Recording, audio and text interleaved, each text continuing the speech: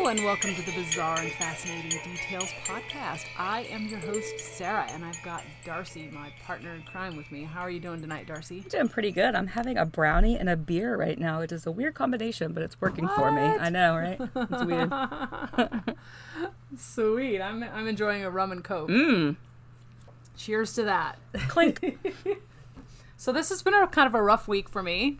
I tripped last weekend, ran out to the car to grab something and kind of misjudged the step on the way back and sort of did a nosedive into the doorstop and broke my nose. God. Right? That's fun. Yeah. That's fun. So, like, not only did it break my nose, but I took all the skin off my shins, my knees, and my elbows. And because I broke the nose down, like it cut where I landed, and like a big air bubble got stuck in between because it was down to the bone, which is not that significant because the skin right there is very, very thin anyway. Right. So when it happened, I kind of rolled over and immediately put my hands up to my face because I thought I knocked my teeth out. Oh my God. My number one concern is I thought I knocked my teeth out because everything was just kind of numb, which happens to me anytime I get hurt. Everything just goes numb. My body just is like, Really? Nope, we're good. Oh, interesting. And then I kind of rolled over and yelled out because the door was open. Like, I'm glad that the door was open because if the door had not been open, I probably would have crashed into the door and I don't know what other kind of damage that I would have had, but the door was open, so I just kind of landed on the door stop and called out for Mike and was like, help. And he came running out, and of course I have my hands up to my face and there's just blood coming out from my nose, inside the nose and outside the nose. And oh my gosh. I'm just covered in it all over my front and blood all over my face, and he's just has no idea what happened. I took some of the skin off the side of my face where I landed as well. I think I went to the side a little bit because I definitely had a lot more swelling on the right-hand side. It was probably twice as much swelling and damage on the right-hand side and no scraping or cuts on the left-hand side. Yeah, and you can see you're kind of recovering from a black eye on the right side. Well, you should have seen it a couple days ago. It was lovely. It was purple. Now it's faded to a disgusting shade of yellow. So yeah, that lovely yellow-green color. And then my eyes were like all rimmed around the lids in like this reddish just grossness. So it looked like I had on red eyeliner on both eyes. Always a classy look. Yeah, so that was fun. I spent the entire last weekend in the emergency room on Saturday. It happened about 11 o'clock in the afternoon, and I didn't leave until 6 or 7 o'clock in the evening. Oof. And it was odd because, with this whole COVID thing going on, no one's allowed in the hospital except the people that are actually sick and the nurses, right? Or the doctors and nurses. So it was eerily quiet. And, like, you just didn't see anyone. So I sat in the hallway for, I don't know, probably an hour before they got a room for me. And I'm sitting there, and they weren't able to clean me up yet because they have to, like, do the examination or whatever. So I'm sitting in the hallway in this wheelchair because I passed out, essentially. I kind of rolled over and felt dizzy and just passed out. Jesus. For probably about 20 or 30 seconds. And then while I was passed out, Mike called 911 because he was like, I have no idea. He had no idea what's like, going there's on. blood everywhere. Like, I don't know. So, and that's the reason he called 911 and I went to the hospital. So I'm sitting there and I was really dizzy and kind of weak and I hadn't eaten anything that day yet and blood all over me. And I'm sitting in this hall and people are walking by just looking at me like, what in the heck happened to you, you weird, freaky girl? I had no shoes on because I had my slippers on and they just kind of flew off when I landed. So I just looked like some weird homeless person with blood all over. My hair was just like in a tangle, like in the back with like blood caking in it, and just it was awful. Jesus. Just a really, really traumatic experience. So kind of recovering from that, still a little bit congested and nasal sounding, but I don't think it's that bad. And most people that see it are like, oh, hey, you barely look like you broke anything. And I couldn't tell that you broke your nose. And I'm like, well, that's nice because I can definitely feel it. Right. It broke at the bridge, like right between my eyes, pretty much. And so there's kind of that pressure there now, and you feel like a little bit of a headache all the time. And you can't blow your nose, and you can't sneeze, and yawning hurts, and so it's fun. Good times. It's definitely broken on, because you see the bones like in a almost like a circle, and it's broken on the left or the right side. Okay. Which is odd, because I have no idea about the anatomy of a nose, but you could definitely see it. It's not. They called it a non-displaced fracture. Okay, yeah, so the bone it just broke where it was. It didn't, like, get shifted out of place. Yeah. Well, I mean, it did, but only slightly. Mm-hmm. Like a millimeter, they said, which they don't think it's noticeable to anyone, but when I look at my nose now, it definitely looks crooked, like it's yeah. way well, off and when to you me. try and breathe, it's obviously it feels like there's resistance there because it's not how you normally breathe. Yeah, good times. Fun stuff. Oh, boy. I've never broken a bone before, so... For real? Yeah, nothing, ever. My gosh. And I've had a lot of accidents, so I think I've been really, really lucky all these years. And I feel so lucky that I didn't break my teeth out or bust my teeth. Yeah. Because the way I landed was just... And I caught myself with my hands, and I still hit my head, because the doorstop was probably about, I don't know, half a foot up, like a step up. Yeah. Yeah. And so I caught myself, and if it was the plain ground, I probably wouldn't have hit. But because there was that slight lift there, I hit the doorstop instead of the ground. And my hands are just like... I thought I broke, like, the thumb, the palm where the thumb is, because it was twice the size of the other one, and it hurt. I couldn't even put my fingers together. Yeah. But recovering now, on the mend, getting back to the swing of things. Jesus. Having a drink now to celebrate the fact that I am going to be okay. Yeah, a well-earned beverage. Yeah. So if anybody could say they had a rough week, it would be me. Yeah, for real. You fell on your face. Literally fell on my face. So you told me that, and I think my reaction was like, Jesus Christ. Right? Like, and then you sent me that picture, and I was like, oh my gosh, like you looked like you got beat up. I went into work, and just because it's a short week for us this week, we had today off. And so I was like, well, if I can just push my way through the week and I'll be fine. But the thing is, we have this mandate. You have to wear a face mask, and you have to wear protective eyewear, because I work in an area where you walk through the actual repair area to get to our offices. And so I can't wear glasses, and I can't wear a face mask, because anything touching my nose is excruciating. Yeah. So they were like, you should go home. And I was like, yeah, I probably should, shouldn't I? So that has been a challenge. I know I've gone into a couple of different stores, and I'll wear it on my mouth, but I can't have anything touching my nose right now. And people are like, you know, that face mask works much more effectively if you put it over your nose. And I look at them and I'm like, you can't tell that my nose is broken? Like, for real, I have 2 black eyes. Like, seriously, mind your own business. Yeah. Like, leave me alone. I'm good. So that you would if you could, but you can't. Yeah. I could try, but it really hurts, and my nose might start bleeding, so please leave me alone. Yeah, that's not a good look. No. So I've got an interesting case today, and I don't think you've heard about this one. Okay. And I got a lot of my evidence. There was an article, I think, from Hoda Kotb, you know, the lady from Today Show, or yeah, Good Morning America, yeah. whatever She wrote she did an interview and kind of wrote an article about it, and then there was a Forensic Files episode called "Needle in a Haystack," which was really, really good. This particular case happened in 2005, and it's the case of Michelle Herndon. So, have you heard of it? The name's kind of familiar, but I'm not 100% sure yet. So let's take it back to 2005. Let's take it back. What happened in 2005? Hurricane Katrina happened in 2005. Yeah, it did. Major events. A lot of people lost their lives in that. Over 1,600 people perished. YouTube was created in 2005. Auburn won the Sugar Bowl in 2005 because they got ripped off from preseason polls, even though they were undefeated. Didn't play for the national championship.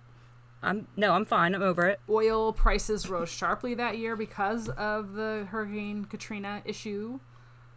I remember that. George W. Bush was in his second term as the 43rd president of the U.S.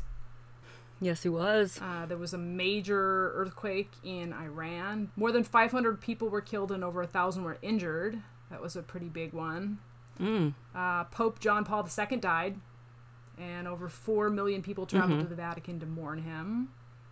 There was an 8.7 earthquake in Sumatra. That was a pretty big one. Jeez. And a 7.6 in Kashmir in Pakistan. Cardinal Joseph Ratzinger had been elected the new pope. Tony Blair was elected for a third term in the UK. Prince Wales married Camilla Parker Bowles. Oh, here. okay. All right. Disneyland celebrated its 50th birthday. I still had a flip phone, I think. Right? 2005. It just really doesn't seem like it was that long ago, but Lance Armstrong also won a record 7th straight Tour de France. Whoa. Before his scheduled retirement. And complete downfall. Get this one. Dennis Rader, BTK, was charged with 10 counts of murder in Wichita, Kansas that year. I do remember that. Following 8 years of wrangling in the courts, Terry Schiavo's feeding tube was removed. Remember that? She died 13 days later. The huge assisted suicide case. Yep. Hurricane Stan hit Mexico and killed over 1,600 people. The Olympic Park bomber was sentenced to multiple life sentences, Eric Rudolph. We should do him. Yeah, that's a big one. Michael Jackson was found not guilty in the child molestation charges that year. And he died just like 2 years later? Just like real quick after that. Yeah. Oh, U.S. Supreme Court ruled medicinal use of marijuana. Users could be prosecuted for violating federal drug laws. So despite the fact that many states were starting to become allowing people to use it medicinally, they could still be prosecuted federally for it. Yep. And interestingly enough, President Bush acknowledged he'd personally authorized a secret eavesdropping program in the U.S. following September 11th. Huh. Remember when that was a big, like, secret that came out? For real. And now it's just accepted that we do it all the time? What's interesting is that year as well, the Spanish flu virus was reconstructed and shown to be closely related to the avian flu virus. So it's part of that coronavirus group. Very, very interesting. Popular films during that time were Harry Potter, Star Wars 3, Never saw Chronicles of Narnia, Never saw it. King Kong, Madagascar, Mr. and Mrs. Smith, Charlie and the Chocolate Factory, Batman Begins, Hitch, Crash, Brokeback Mountain, Capote, and Walk the Line. So, interesting time in history there. That was when Crash won the Best Picture, and it should have been Brokeback Mountain. Yeah, anyway. It was very, very... I think we were trying towards progressing as a people and as a country. We were trying, but we're still just weren't quite there at that time. Yeah, and it was also still George W. Bush, and he was, you know, the one who, like, God told him to be president, and the evangelical movement was really big, and, like, they didn't even show Brokeback Mountain in the theater in my college town at Auburn. So, like... It's hard to believe that was 15 years ago. Yeah. Like, doesn't it seem like it... Like, hearing all those things that happened, it feels like it was decades ago. Oh, yeah. But it was really 15 years ago. Like, not that long ago. Yeah. But in any case, the unexplained death of a young woman surprised medical experts in a Florida town. Here is the mysterious death of Michelle Herndon, which happened in 2005 in Gainesville, Florida, which is the location of the University of Florida, the Gators, right? Yep. It was fall when this happened, smack dab in the middle of football season. And we all know how crazy college towns get during football season. You know, this is before quarantine. Obviously, we don't know about any of that now because this has been just an insane, different time in our history. But typically, college towns during that period of time in the fall when football season is about to start just get wild. People really get into it. It's very social, very fan-oriented. And I don't think these were the years of Tim Tebow, but I think he was just a couple years away where Florida would win the national championship. Yeah. So, absolutely. I mean, like, Florida football, they're part of the SEC, which is part of the conference that Auburn is in, and it's 2008 is when they won, I think. But it's a big thing for them. Yeah. It's massive. So classes had just gotten back in session and people were just getting back to the books. Michelle Herndon was 24 that fall, and she was entering her senior year. So she was a little bit older, I think, than the average student. I believe I was like 21, 22 when I was a senior. So she's a couple years older. So Michelle was really kind of an environmentally conscious person. She was really into lots of different things like World Wildlife Fund, animal relief. She worked at a primate sanctuary at one time. She loved apes. She volunteered at homeless shelters. She felt really strongly about the planet and felt like we were caretakers. She was born in Live Oaks, Florida, in a small town just south of the Georgia border on July 15th, 1981. She was very tall and athletic with long blonde hair, very, very confident and kind of the center of attention when she entered any room. But again, she had this sort of a thing where she felt like it was her job to help protect the planet, to help save the planet. And one time she got out of her car in a Target parking lot because she saw somebody throw a cup out of their car. And she was just like, oh no, this is not happening. You pick that up. And like, there's a garbage can right there. Like, get it together. Oh, she yelled at them. Yes. She didn't pick it up herself? No, she was like, you have a responsibility. We are caretakers for this planet. She donated money each month to help sponsor a needy child. Wow. She lived off campus, and sometimes she was in sort of shady neighborhoods, but she really refused to be afraid. It was her area where she was living. She started recycling programs wherever she went. She worked the early morning shift at a gym as a personal trainer to make money to help kind of make ends meet. She took in all the strays and actually had dinners with groups of friends together to kind of get everyone together and people that didn't have families to go to. So she was just kind of a really friendly, sweet, giving, loving, and kind of a nurturing person. You can really tell that she sort of took the strays in and tried to help them and fix them and make them feel comfortable and welcome. So she already had plans for after she was graduating. She was going to go do some volunteer work. She left Africa. And like that was one of the things that she really wanted to do, was join the Peace Corps and work with people that were suffering from AIDS, these communities in Africa that were suffering from AIDS. And that was a huge thing for her. She was super excited about it, and she knew what she was going to do. She had a purpose in her life, which I don't think many people do at that age. When you're just getting ready to graduate from college, it's a really scary time, but she was very secure in what she knew she was going to be doing. Yeah. She was very, very ambitious. She was engaged, sort of. So I kind of read some differing sort of viewpoints on that. She had dated a guy named Jason off and on for about 4 years.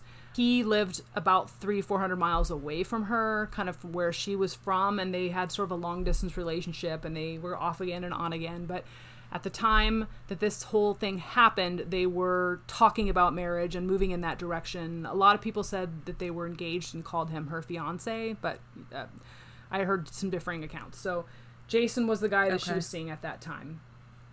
She was very, very fit and athletic, and she kept all of her life on a very predictable schedule. But right before Thanksgiving, she surprised everyone by failing to show up to any of her classes or work.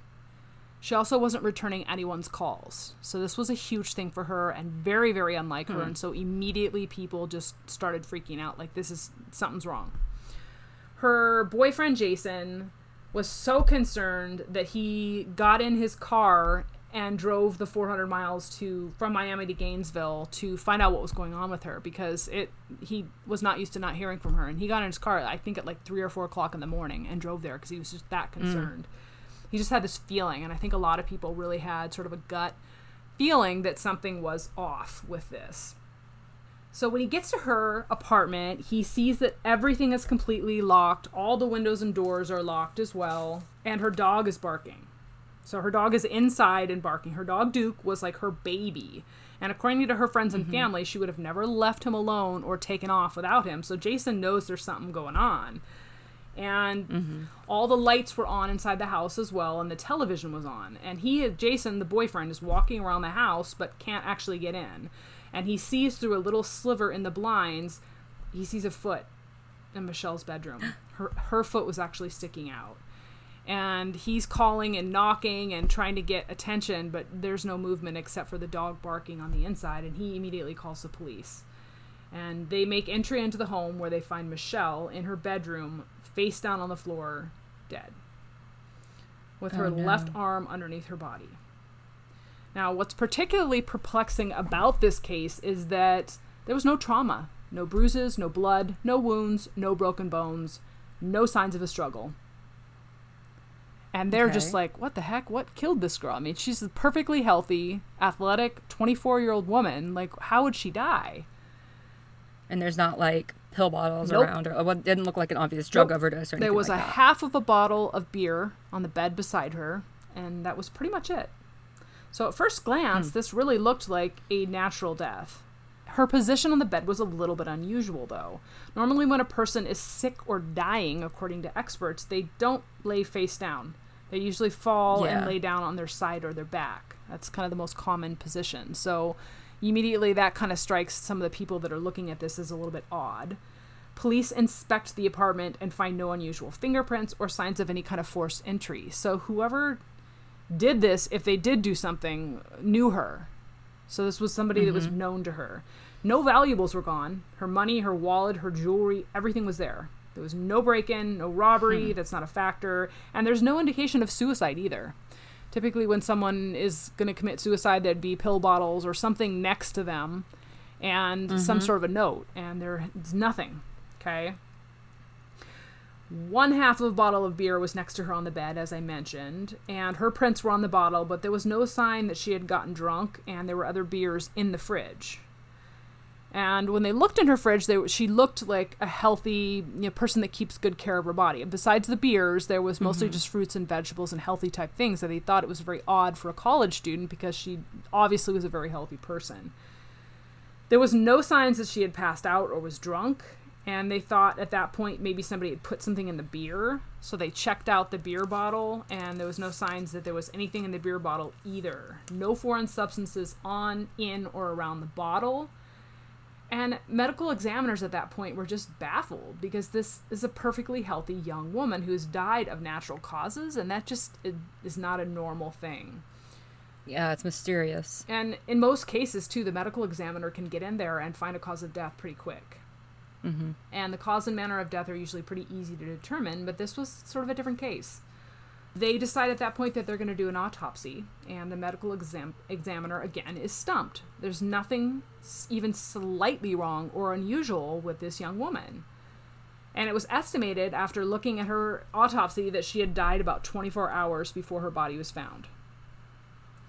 So at that point, investigators immediately get on to everything in the immediate area and start interviewing anyone that knows Michelle and anyone that had any contact her within the last 24 hours. Sorry, can I ask a question real quick? Was she living in a house or an apartment? She was in an apartment. Townhouse? An apartment building. Okay, and the neighbors obviously don't know anything. The neighbors did see a slightly built man with glasses on about 24 hours prior to that in the parking lot and around Michelle's apartment. Okay. So the police then take that information and start looking around at everybody. They look at her fiance. He was interviewed and quickly taken off the suspect list because he was at work, and his alibi was absolutely airtight. But then when they're looking into all these clues, the medical examiner actually sees something odd in Michelle's left arm. There's actually a tiny mark that they'd missed on previous inspection, and it's smaller than a normal needle mark. It was like a puncture wound. Okay. And Michelle's doctor said that she had not had any blood drawn. There were no injections. The medical examiner then asked investigators to go to the crime scene and sort of widen their search to look for any signs of a possible drug overdose. Which, again, no one that knew Michelle thought that she had any involvement with drugs. Right. And they knew that, but they couldn't leave any stone unturned when it comes to that sort of a thing. Sure. So they start looking around her apartment and see that there are trash cans a little bit outside of her apartment, and all of them were empty because the trash had just been emptied. But then they look down and they see a bag on the ground that had fallen out clearly when they had emptied the trash. It's like the plastic grocery bag, like a Bond's bag or whatever that is. And they look inside of this, and inside of the bag, there is a prescription. There are 2 prescription-type bottles, 2 vials of something called propofol, some syringes, a pediatric butterfly IV, and then a bunch of like papers and kind of mail type things. Okay. They know that it's Michelle's because her mail is inside the bag with the medical supplies. So it was like, so I use those like grocery bags as like trash bags from my bathroom. Yes. So it's probably something like that, right? Yes. It appears that she had used one of those little small like type grocery bags inside her apartment, and she'd put some trash in there, and whoever used these drugs, the propofol, had put them in this bag and put them outside in the trash can, and it just somehow had fallen out when they had emptied the cans. You know, when they put them on the trash truck, they'll put them upside down, and sometimes things will fall out. Well, coincidentally and luckily for them, this single bag fell out. And I think it's probably because it was really light and maybe the wind blew and it just sort of fell out. Right. Pediatric butterflies could have left that tiny mark like the one found in Michelle's left arm. But there were no fingerprints or DNA found on any of the items that they could see on first blush. Who has access to that? Here's the deal, though. Propofol. Yeah. What's propofol? It's a short-acting medication that causes a decreased level of consciousness and a lack of memory. Mm-hmm. It's generally used with anesthesia and sedation for mechanically ventilated adults or sedation for medical procedures. Yeah, my dad just had shoulder surgery, and they gave him propofol as the sedative. Right. So it's given by injection into the vein of the patient and takes about 2 minutes to work and usually lasts about 5 to 10 minutes, depending on what the dosage is. And it causes people to sleep for surgery and medical procedures. But too much of this particular drug can cause death in a matter of minutes. That's what sometimes even seconds. Yeah, that's what Michael Jackson died from. Isn't that crazy? Was propofol. It's also very commonly used in a colonoscopy. Yeah, no, it's I think a common surgical drug, but it's not something that you would find laying on the ground outside of, a hospital. No, right? No, so you shouldn't have access to that. Yeah. And so the investigators asked the toxicology folks to screen for that when they look at her toxicology reports, because it's not something that's usually tested for in a drug screening. Right, especially for like a 20-year-old girl. Exactly. You're not going to look for propofol. A healthy, perfectly healthy, normal 20. And she wasn't in the medical field either. So all the tests came back positive. Surprise, surprise. They could not determine exactly how much propofol Michelle was given, only that it was a lethal dose, which is horrifying. So evidently the killer had used a pediatric-sized needle to make the tiny mark that was found on Michelle's left arm. Jesus. And they believe the death was the work of someone that worked in the medical field, because not only would it take somebody having access to those in the medical field, but like the precision which he put that needle in left no marks, no, what is it called when you put the needle in kind of roughly and pull it out and it bleeds internally, hemorrhaging underneath the surface. Sometimes you get a little bit of that if the person doesn't really know what they're doing, but it was clear to investigators that whoever had made that pinprick had experience in doing That's something diabolical. like that. That's so scary. Right. It sounds horrifying. And they suspect that it was someone that knew Michelle, and it had to have been someone she trusted, because they had to have administered this drug, cleaned up, and they knew that Michelle would not have been able to do any of that. Right? Yeah. Yeah. So detectives then start looking into how are they going to get some DNA from this, and they start testing the syringe caps, because one of the detectives had remembered seeing a medical professional hold the cap between their teeth and in their mouth when giving an injection, which sounds really gross. But I've seen some, like they pull the cap off. Oh, yeah. I'm sure they teach you not to do that. He remembered seeing someone do that and was like, hey, we got to try this, because maybe there's some DNA on the caps from someone doing that. And the DNA analysts swab the needle caps for evidence, and they find DNA. So both the needle caps and the cover have both an unknown male DNA, and then they have Michelle's DNA on them, on the caps and the syringes. So then they know that whoever did this was in Michelle's apartment, because both his DNA and hers was on these together. Yeah. So then at that point, the death was officially classified as a homicide, with propofol as the murder weapon. Whoa. And prosecutors and law enforcement had never seen a case like this before with a murder weapon in that kind of a way. So it was sort of a new thing for them. It's like an intentional overdose. Right? But who would want to kill Michelle? Like, that was the big thing. They just had no clue as to who. She didn't have any enemies. Yeah. Like, this was a girl that, like, loved and cared for everybody and went out of her way to make people comfortable and happy and, like, tried to include everyone and everything. I bet this is a boy that, like, she was too nice to, and then, she rejected him. Right. Surprise, surprise, right? So at that point, though, detectives know what propofol was used for, and they find out that it's also used to treat other medical conditions. So, like off-shelf type uses. You can use Botox for migraines and things like that. But they know that propofol can actually be used in small doses to treat severe migraines, and has been used. It's not prescribed usually, but there have been signs and cases where people have used propofol to treat migraine headaches, and Michelle was a lifelong migraine sufferer. She had very severe migraines, and investigators thought that perhaps Michelle had sought out some form of pain relief from someone other than her primary care doctor. So then they start looking at her friends and any one of them that's in the medical field. Surprise, surprise, right?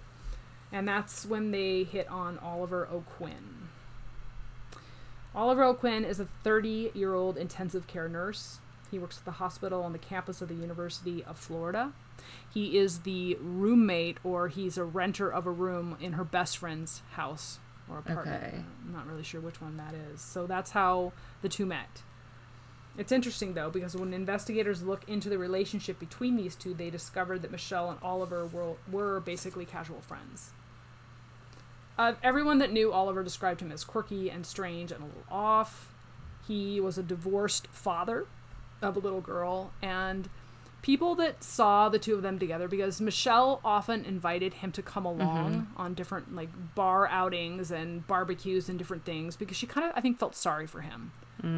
So, but it seemed to everyone looking in from the outside that he would often really kind of go the extra mile. Like, he went and borrowed a dog so he could go to the dog park with her and Duke, her dog, on several occasions. And people thought that he was really weird and that Michelle kind of felt sorry for him. And, like, he was sort of one of her little injured animals that she needed to help. And he was kind of this slight. And again, I said that people that witnessed, somebody saw him outside of her apartment, and they said he was a kind of a slightly built man with glasses. And Oliver was slightly built, and he wore glasses.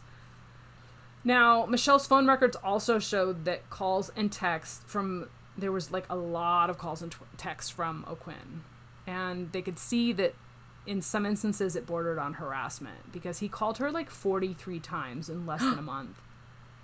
And he even called her 9 straight days up until the murder, and then never called her again after the murder. Yeah, that's the problem. So, very, very highly suspicious. And then Oliver's job in intensive care would have given him the access to IV, needles, medication, all of that. But could they link him to the 2 bottles of the propofol? And the answer to that is yes. Vials have a national drug control number and a lot number on the actual bottle. And the 2 bottles that they found in the garbage can had those things as well.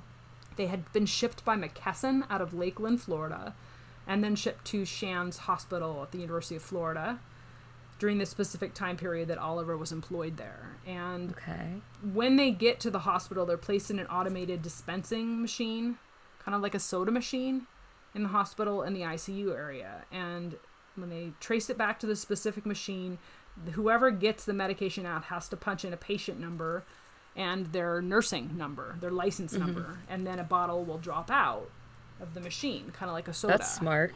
So they could trace those bottles back, and lo and behold, they came back to Oliver. He had gotten those 2 specific vials of propofol.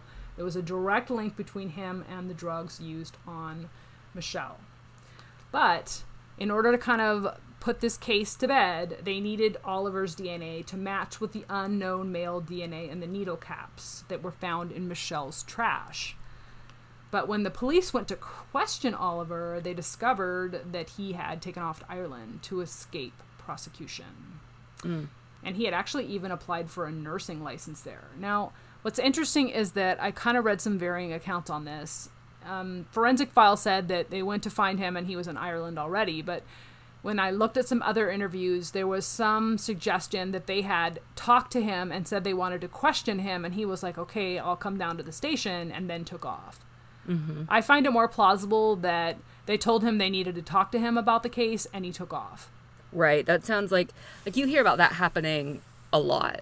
Yes, most definitely. So you could tell he was not planning on coming back to the U.S. Even though he had a little girl, there was some investigators that went and talked to him, or talked to the ex-wife and the daughter, and evidently he'd gone and met with the ex-wife and the daughter and promised that he was going to take a trip, but he'd come back and take her to Disneyland within a certain amount of time. But the fact that he'd applied for a nursing license and all that in Ireland, I mean, he was very methodical in what he did, because Ireland does not extradite. They protest the death penalty, and they will not, I mean, any kind of extradition from Ireland takes a really, really long time. And if it's a death penalty type case, which this one potentially could be because we have a premeditation type issue that's involved as well, they're not going to extradite that person. Right. So even with a warrant, which they had in this particular instance, the process could be very, very long. And the police are starting to try to figure out, like, what was his motive for doing this? Why would he just kill her? It just seemed completely random and weird. Didn't make sense to them. And they're trying to figure out ways that they can get Oliver to come out of Ireland. So they try to smoke him out by contacting the Irish Times newspaper.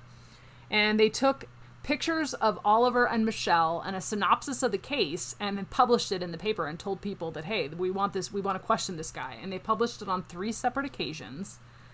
And I think that kind of impacted him in his ability to get his nursing license and everything. So he took off, did not stay in Ireland. And he then flew to West Africa, where they found him in Senegal. And as soon as he got in there, his passport was flagged, and Senegal immediately turned him over to the U.S. law enforcement authorities. They were they were not playing. They were like, we're done. Once in custody, they took his DNA by court order and compared it to the DNA on the cap, and lo and behold, it was a match.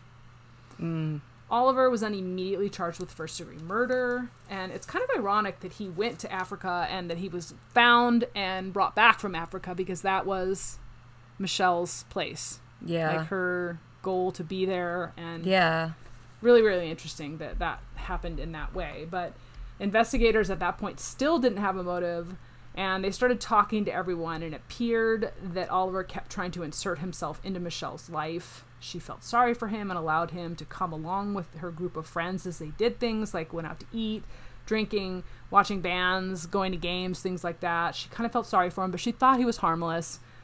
That was not the case. An inmate in the prison where Oliver was being kept said that he had overheard her calling him an annoying little man. And that kind of set him off. Plus, she was getting more serious with her boyfriend, and he was going to move there so they could really make this relationship work. So I think it all kind of closed in on Oliver there, and he was like, if I can't have her, then no one can. And this had pissed him off and sent him into a rage. And he had also told this inmate that Michelle needed a, quote, long sleep, unquote. Oh my God. So prosecutors think that at that point, Oliver developed this plan to have his revenge, and he went and got the propofol and told her that the next time she had a migraine, he could come to her apartment and give her something more heavy duty that would get rid of the pain quickly. So he did not give her any indication that he had overheard her talking crap about him or being mean, or that she was going to, get with his fiance and that there was any issue there. Just kind of played it off like it was no big deal and everything was normal, and told her, hey, next time you get a migraine, I'll come help you. And she trusted him. She had no indication that he was being creepy, stalking, or weird. She just thought she was being nice to him. He was interested, and she was saying no. He then got the propofol and got it ready and waited until Michelle got a migraine and to put his plan into action. So on the night of her death, investigators believe Michelle had a migraine headache and called Oliver. He stopped by on his way home from work and injected Michelle with the lethal dose of propofol using the baby-sized needle, so the mark couldn't be obvious when they were doing the autopsy. But Oliver made that one critical mistake, and he used his teeth to pull the needle caps off, leaving behind that DNA evidence. Michelle probably died within seconds. And then Oliver put her arm under her body so the needle mark would be hidden. Oh, it was that arm. Okay. Yeah. And he threw the needles and the bottles into the trash and tossed them outside, and the numbers could be traced by that point. Oliver O'Quinn was tried for first-degree murder in 2006. His defense was, yes, I went there. I gave Michelle medication to help her, and I accidentally overdosed her. My bad. So he's just basically trying to get away from the first-degree part. Yeah, basically. Prosecutors and the jury did not believe his BS story, though. They were like, yeah, no, you're guilty. He was found guilty of first-degree murder and sentenced to life in prison without parole. This was the first reported case ever of propofol used as a murder weapon. And there were no eyewitnesses, so the entire case was solved with forensic science. And the jury took about 2.5 hours to reach their verdict. So, slam dunk for the jury and the verdict on this one, with some really good investigative and forensic work here, because they got lucky on some instances that trash can didn't make it into because the rest of the trash had been emptied, and just a whole number of factors that kind of fell nicely into place in order for them to try this case and get a guilty verdict. But it's really frightening to me that this person that she had allowed into her life so innocently, thinking that he was harmless, could do something like that.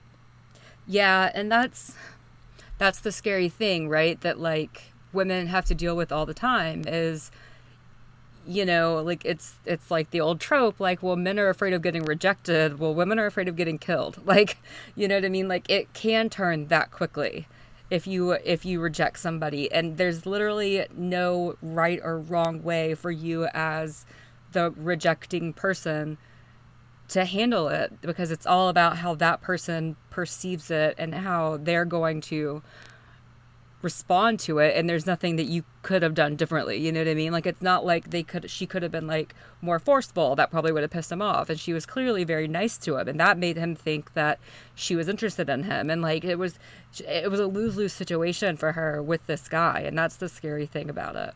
Yeah. And it's like can you imagine how her best friend probably felt? This was her best friend's kind of roommate.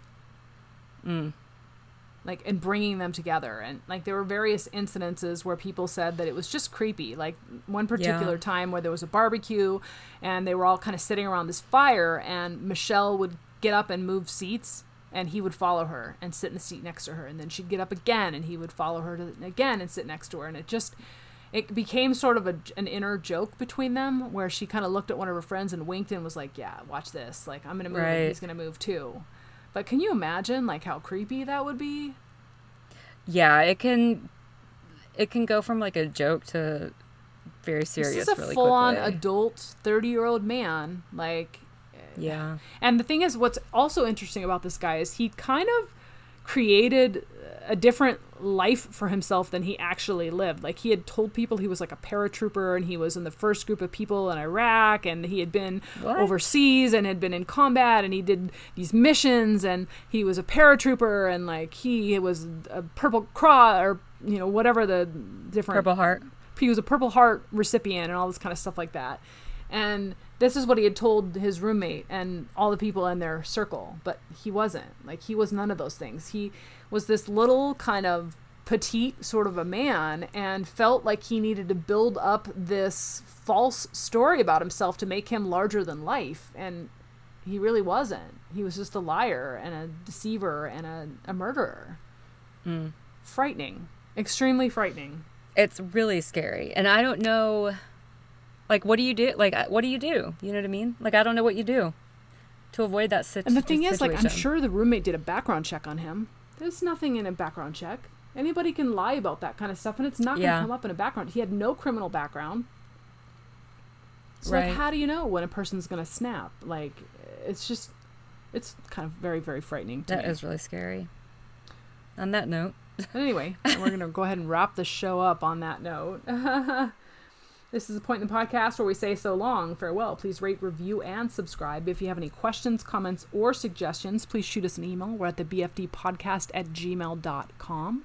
Darcy, social media? We are at the BFD Podcast on both Twitter and Instagram, so find us there as well. We'll post some pictures of this as well. I looked at pictures of this guy, and it's just, you look at him and he doesn't look like he could be a murderer. It's just, it's so weird. They so rarely do look like they could be murderers, you know? No. And I cannot emphasize enough, folks, how important it is to us and our show if you rate, review, and subscribe. It just really helps us get our ratings up. It helps us with potential advertising. It helps us show up higher on the lists with iTunes and Apple and all those sorts of things where being higher on the list matters. It helps other people find us that may be interested in true crime as well. And it really allows us as well to kind of get a gauge on what types of shows you guys actually want to hear. And you can also shoot us an email if you have different topics that you want us to talk about. We're more than happy to investigate and report on different things that you guys say that you would like to hear about. Absolutely. We're certainly open to that. Please join us again next week when we talk more about weird, wacky, and wild cases. Good night, podcast peeps. Stay safe, keep it real, and always live your very best life. Bye. Bye, guys.